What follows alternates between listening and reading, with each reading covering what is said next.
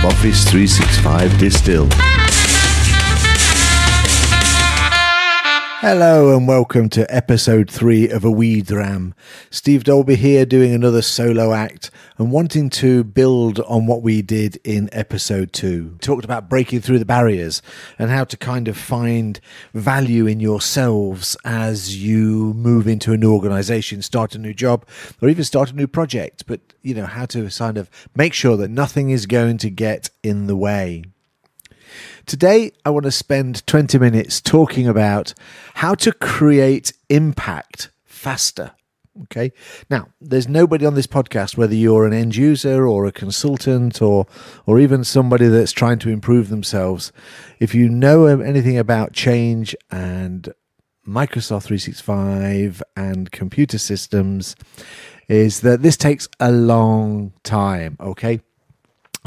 Typically for 2,000 or 3,000 people in an organization to move to Microsoft 365, get it started, get it configured properly, get all the applications that you want out, you're going to be talking maybe 18 months. Okay. But of course, nobody wants to wait 18 months because we live in an agile environment. Agile is the way to go. Agile allows you to develop value quicker. So what I want to do on here is to talk to you and hopefully tell you about a few nuggets, as Moraine likes to keep calling them, some golden nuggets about how you can create impact faster. Now, part of this problem is especially if you're working on a consultancy contract or if you are new to the organization, you might not actually know where the impact will be felt the most. Now, what are we talking about? Impact. Well, when we talk about impact, we're basically talking about where people will realize you have made a change. So, for example, if you just enable an application like OneDrive, then there's no real obvious thing that says, hey, Steve Dolby's made a change here. He's rolled out OneDrive. And, of course, you need to find some way of measuring it and identifying it and spotting it. But of course, if you provide OneDrive in the context of people having lost some content on a file share, then the impact of you putting forward a solution that creates automatic versioning, has full restore available under the end user's control, has constant growth, so there's no limitations in size and capacity, then people will know that you have made an impact. And that's what you're basically trying to do here. So we're trying to create impact faster. So this is just a whole list of things that we can do, things that we can focus on, some advice on how to get about it. And it's under 3 headings. The first one is understand the need. As I said earlier, unless you actually know where you can make the impact, then you're not going to make the impact. The second one is identify the current risks. That would be another area that you can create impact in if you've been able to drastically reduce risks, or if something's failing constantly and then it stops failing because of something you did, then you are going to create and make impact. And thirdly, I kind of want to just talk about anything under the subject of ignore the normal, okay? We'll get onto that a little bit later. But if you've done Microsoft 365 work, then there tends to be a bit of a normal way of doing the job, or a way that most people find easily acceptable. And we're going to kind of ignore that as well. So, understanding the need. So what does this actually mean? Well, it basically means that you're looking for the space to be most effective in.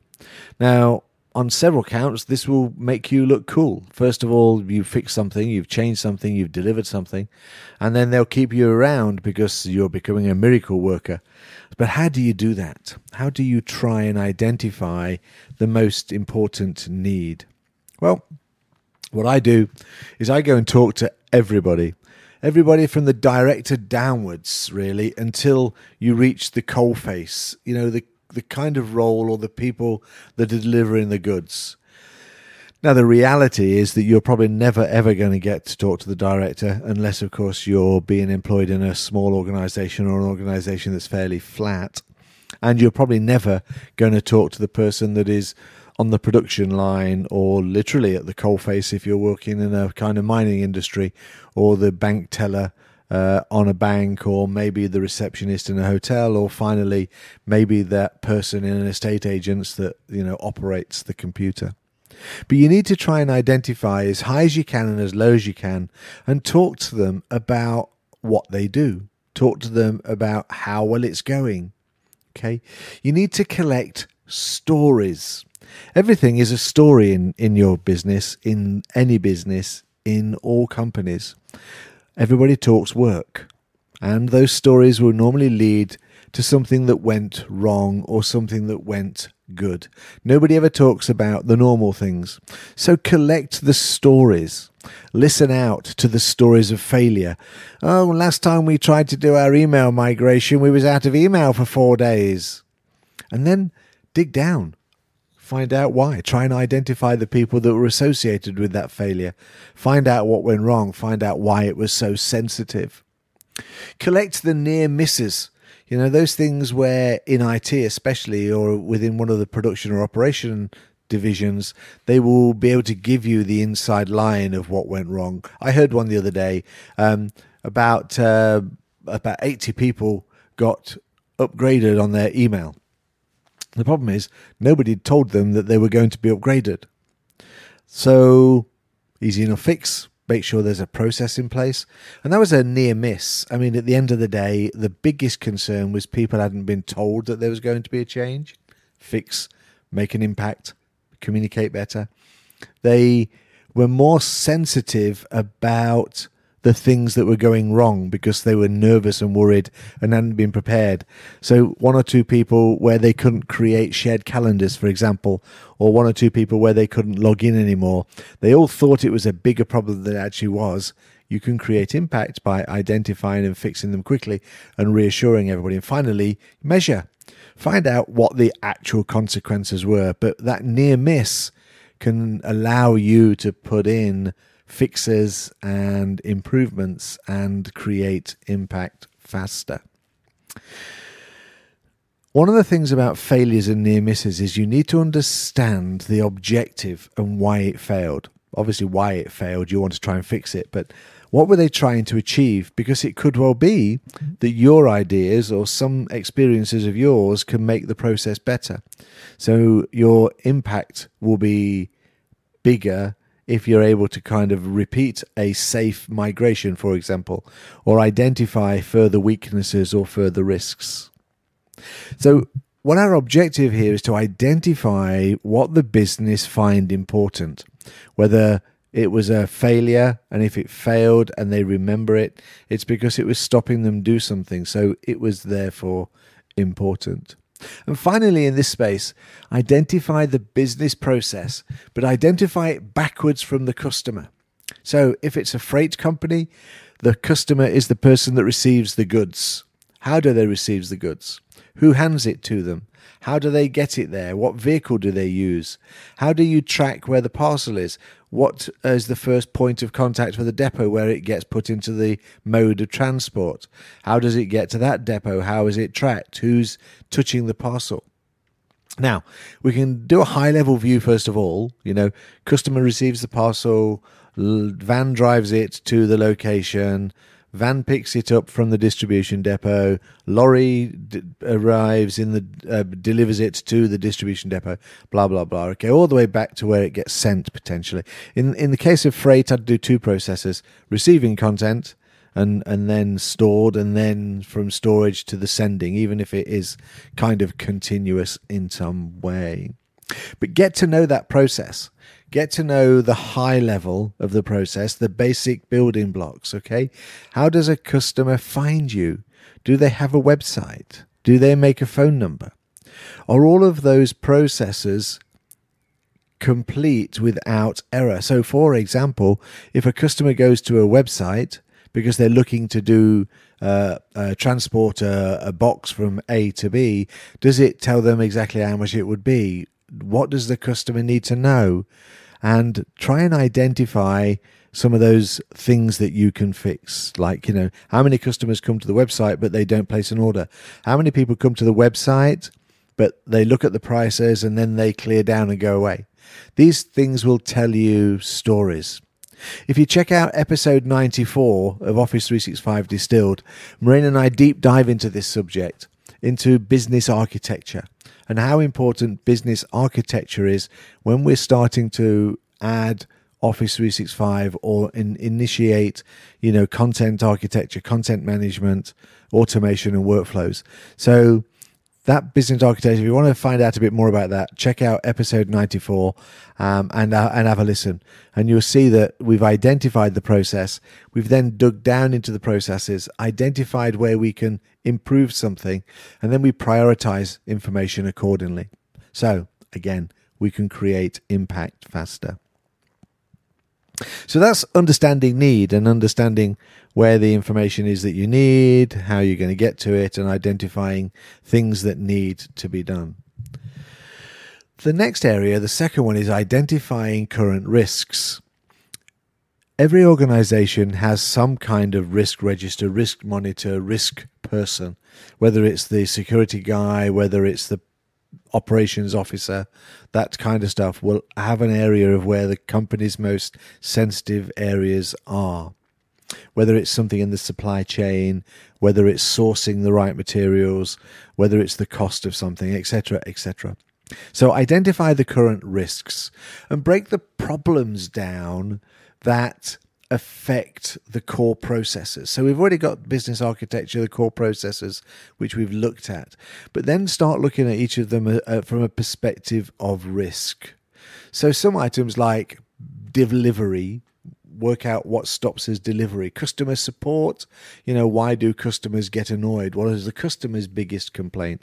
Customer complaints mean they'll go somewhere else eventually after they get fed up of getting a poor service. Sales and manufacturing, lost sales, manufacturing numbers, defects, that kind of stuff. Identify where the risks are that are occurring regularly. There's some interesting thought processes here. So, for example, remember, people most likely to complain about consistent issues. So fine-tune your ears. When you say, oh, it always does that, and I just reboot and it goes away, that is a risk that it's taking time, it's inefficient, and it might not reboot up again. Look at the points where there are single points of failure. Okay, so people that complain about consistent issues on a regular basis. Some like to brag about the time they saved the company. Listen to the war stories. Oh, yeah, we had to blah, blah, blah, and I saved the company because I was able to get together and find an email, blah, blah, blah. Whatever the story is, however they saved it, listen, ask questions, put it away because it will come in useful. If they saved the company, it's because they mitigated a risk. And if you can identify why that was a risk, and then you can put a permanent fix in, you created impact a lot faster. Understand from sales the deals that get away and try and find out why. They will want to know why, because there's nothing more frustrated than a sales director or a salesman that misses their target when it wasn't in their control. Salespeople are very vocal when processes don't work the way they need them to be or the way they want them to be. We've talked about past disasters and things that go wrong, but by getting through those stories and analyzing them and finding out whether it happened twice by asking people involved in the process, then you'll be able to identify weaknesses across that business architecture and look for single points of failure. So suppliers are very often a single point of failure, and they usually have a key part in the process. So is that supplier having problems sourcing their raw content that they then turn into something for yourself? Go and talk to the purchasing people to find out what audits and things they've done on suppliers. Managed service providers, another area that we don't really have direct control over, but go and look at them to see whether there's ways you can mitigate that risk, and question how the business protects itself. The company's been going for 20 years, no problem at all, but that basically means there are places where they just do something without thinking about the risk because it's never gone wrong in the past. So identifying those current risks allows you to identify where you can make the most impact. So we've talked about understanding the need and the business processes and areas that it's failed in the past. We've talked about identifying the risks. And we're basically, you now have to try and work out how you can make the biggest impact by making sure that failure doesn't happen again, or mitigating the risk so that it's not a risk anymore, and then obviously document it and make sure the process is updated or modified as you need to. So, ignore the normal. Who says you must do OneDrive first? Who says that OneDrive must be synced to the desktop? Who says that migration is the way to drive adoption? Well, in all honesty, there's some truth in some of these things. Like, OneDrive is easy to do. If people can sync to their desktops or their laptops, then they can take their content with them. There's easily an instant value associated with that. But it's also not the easiest thing to put into place. I mean, your governance around OneDrive, size, copies, what access is going to be given, your sharing policies, all those things will take time to work out what they are, and you'll need to talk to a lot of the organization. So ignore the normal. So just because you need to have this done first, or you read articles that say this is the best way to do Microsoft 365, what you need to do is to deliver cloud computing in the terms of Microsoft 365 as we're talking, based upon need and value. Based upon need and value. What you've been doing is understanding the business. You've not just had a quick one-day tour around. You've talked to people in the business. You've got a list of problems from the past. You've got a list of risks. So take your solution, take your ideas, take what the scope is of the project and what you're delivering, and marry that against everything that you've learnt about where the risks are, about where you can create the biggest impact. Now, once you've identified those, you can document the solution, and then you can email them out and to various people for comment and say things like, you remember that time where 6 of you lost all of that folder with all of that content and you had to redo the work? So if I gave you this kind of functionality based upon OneDrive, where we would give you automatic versioning and blah, blah, blah, or what if I gave you an MS Teams site? I know we don't have many of them around, but if we tie it down and we give you access to it, and then you can do X and Y and Z, and find out what they think and whether it would work. You can do that 4 or 5 times on 4 or 5 issues on 4 or 5 subjects. Remember, what you're looking for here is a solution that fixes a problem. And if you take Microsoft 365, most iterations of Microsoft 365, people struggle to find the why. Why are we going to the cloud? Because a lot of Microsoft 365 is the same thing as it was when it was Windows Server 2000. It's just a way of being able to store the content, but now we have a whole bunch of functionalities and safety behind it, and most of the time users don't see that. They don't see the fact that I can auto-restore OneDrive because hopefully they're never going to use it. But if they've had problems before and it's there to reduce that risk of happening again, then you will create impact. If your emails, all right, because you've migrated them to Microsoft 365, are now helping the well-being of the staff in the organization, and you're helping them do a better work-life balance, and you're reducing the retention because retention of staff was a problem and a risk, then you're creating impact. Hey, and you're going to do very well out of it, yeah? They're going to give you more and more trust. They're going to trust you when it gets to do the difficult things like, for example, adding sensitivity labels where people have to do extra work than they had before, or where they have to add metadata into a SharePoint site because that's extra work than when I was just able to save or secure something. So ignore the normal. Base your delivery of Microsoft 365 on what will have the greatest impact. And don't be frightened of doing it in small quantities. It might not shorten the overall project, but trust me, my experience says you can never shorten a Microsoft 365 implementation unless you focus only on certain things and then take a break. So, for example, if they have Skype for Business and you want to migrate people away from Skype for Business, then roll out MS Teams, but don't roll the creation of Teams. Let them just do chat groups. okay, and do meetings through Outlook. And so you're giving them a like for like, but now you're giving them better sharing capability, external access capability, because that's the need you identified as both a need of the business, so better communications with external people, something you identified as a real requirement that is affecting business, and you're reducing risk, of course, because your content is now better protected through Microsoft 365. So ignore the normal, choose the solutions that will deliver the impact faster, and don't think about having to roll everything out. So rolling out MS Teams is a big job, but rolling out MS Teams just to do chat and messaging is not a big job, and they mostly know how to do it anyway. All right, so this is Steve Dolby. This is our wee dram from Office 365 Distilled, Episode 3, Creating Impact Faster.